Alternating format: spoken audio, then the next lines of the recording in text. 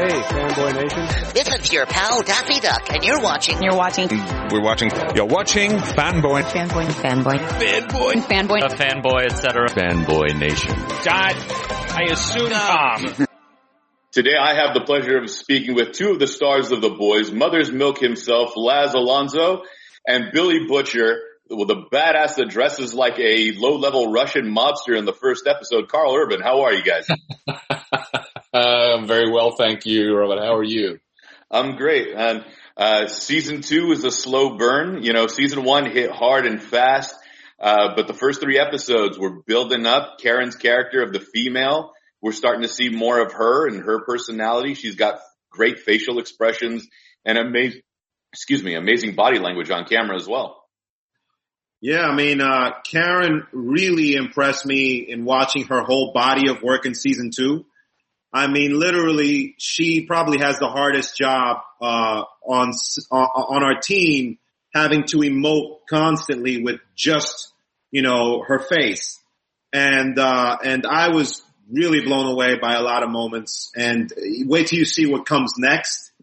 It's really, you know, it pulls on your heartstrings.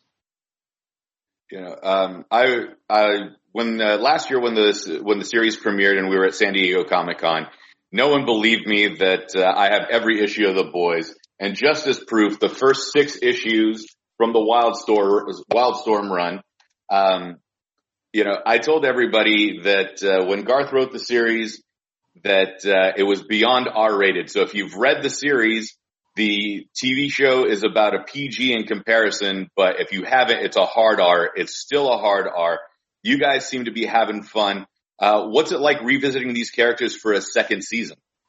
You know, coming back for season 2 was exciting because, you know, unlike season 1, season 2 has dropped. The show is an incredible hit, and you know, the challenge was to you know, not only pick up the reins and keep driving forward, but to do it even better than we did in season 1. And Eric Kripke pulled us aside and talked to us all and said, listen, you know, it would be a mistake to try and go bigger and more flashy and have more special effects. What we're going to do is dive deeper. We're going to get into these characters. We're going to rip the thing that's most precious about these characters, or the thing that they most love. We're going to rip it away from them and see how they fare. And you know, right across the board, the stakes are raised, the tension, the drama is all raised. And Eric totally achieved what he set out to achieve, but then also, as we discovered, the action actually got dialed up significantly from season 1. Like season 2 of The Boys is like season 1 with multiple injections of Compound V. So we can't wait for this to drop. Yeah. What I love about Laz's character, Mother's Milk, is that he's always playing with dollhouses. Like that's his big thing, is putting them together. Like my cousin, since he was 15 years old to this day, still puts together model airplanes. So like, have you become a guy that puts models together yourself in your off time, Laz? You know, you're gonna, definitely not in my off time, but you're gonna kind of find out what he was doing with that dollhouse. I mean, in the beginning, you know, you see it as a form of kind of a Zen Buddhism seeking of therapy, you know, and in many ways that dollhouse becomes symbolic of, regardless of where he is currently physically in his mind, you know, he's there with his family, and you see what ends up, how that ties into where they go from there. So it was a really cool thing that Eric Kripke kind of threw in there as giving Mother's Milk some business to do that's still very much the opposite of what you would expect him to do. And I guess though that you know, your hobby of making candles would have helped you know, inform how you approach the model making aspect of your character. You know, it's such intricate, fine work, and obviously so meticulous. Did you find that a benefit? Well, yeah, I mean, as a candlestick maker, a newly candlestick maker, I just, as you said, it takes patience, you know, it's not going to happen, you know, immediately. It takes time, you know, for the wax to heal and melt and harden. But the end result is what you have at the end, you know? Yeah. That's what you look for. Oh, no, most definitely. It's always, you know, and I agree, and you can use this analogy for, you know, anything creative, you know, when you can stand back at the end of the day and appreciate the work that you've erected, it's, you know, that's the satisfaction. And particularly with working on a show like The Boys that it's a collaboration, you know, it takes 2 or 3, or in our case, you know, 5 of the boys to tango. So, yeah. We spoke with Jack last year about how, since his mom's Meg Ryan was America's sweetheart for the longest time, what she thought when he took on the role of Huey. When you guys saw the script in comparison to the comics, was this instantaneously, oh my God, I got to do this and I can't wait for season 2? Or was there any like apprehension of like, this might go a little too dark?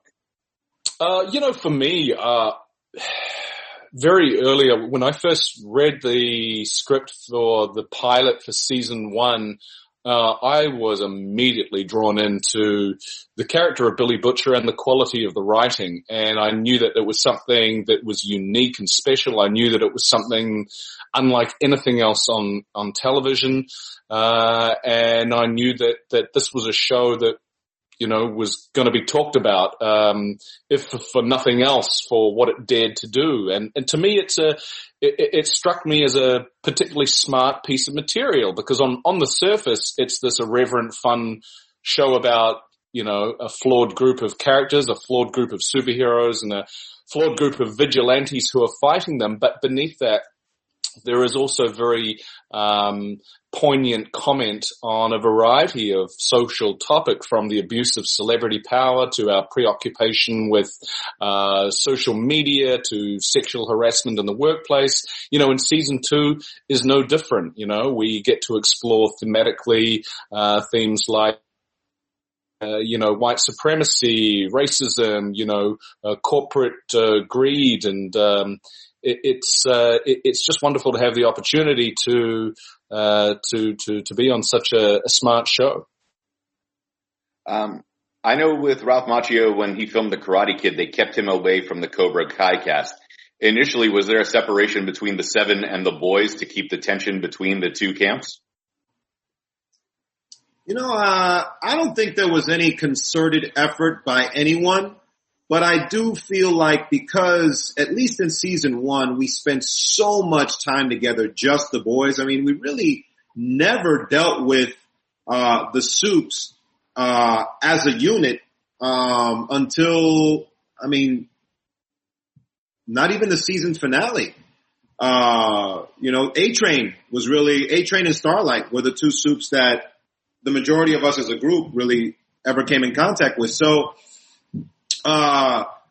naturally, we built our own kind of family. We built our own language within us, our own jokes. You know, Carl and Tomer have this ongoing battle of backgammon on set that, you know, it's obsessive almost to a degree, and you know, we're all kind of fans. You know, we participate just by sitting around and watching them sometimes. I don't even know what the hell they're doing, but, you know, it's just part of the family, what we do. So I don't think we intentionally do that, but we do have our own thing. It's almost like a cast within a cast. Guys, we're running out of time, so I'm going to leave you with these 2 thoughts. Carl, since you're from New Zealand and Anthony is from Australia, was there any rivalry between the 2? And of all the Supes, that if you got to face one-on-one as Mother's Milk or as Billy Butcher, who would it be from the 7 that you'd really want to take it to? Wow.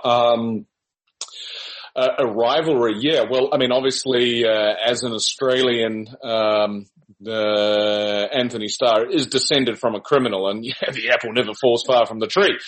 But no, let me just say this. I think that there is a healthy degree of competition throughout this cast. I don't think it's unhealthy at all. I think we all push each other to be the best we can be, and if we can steal a scene and improve the show, then I've encouraged everybody to do that.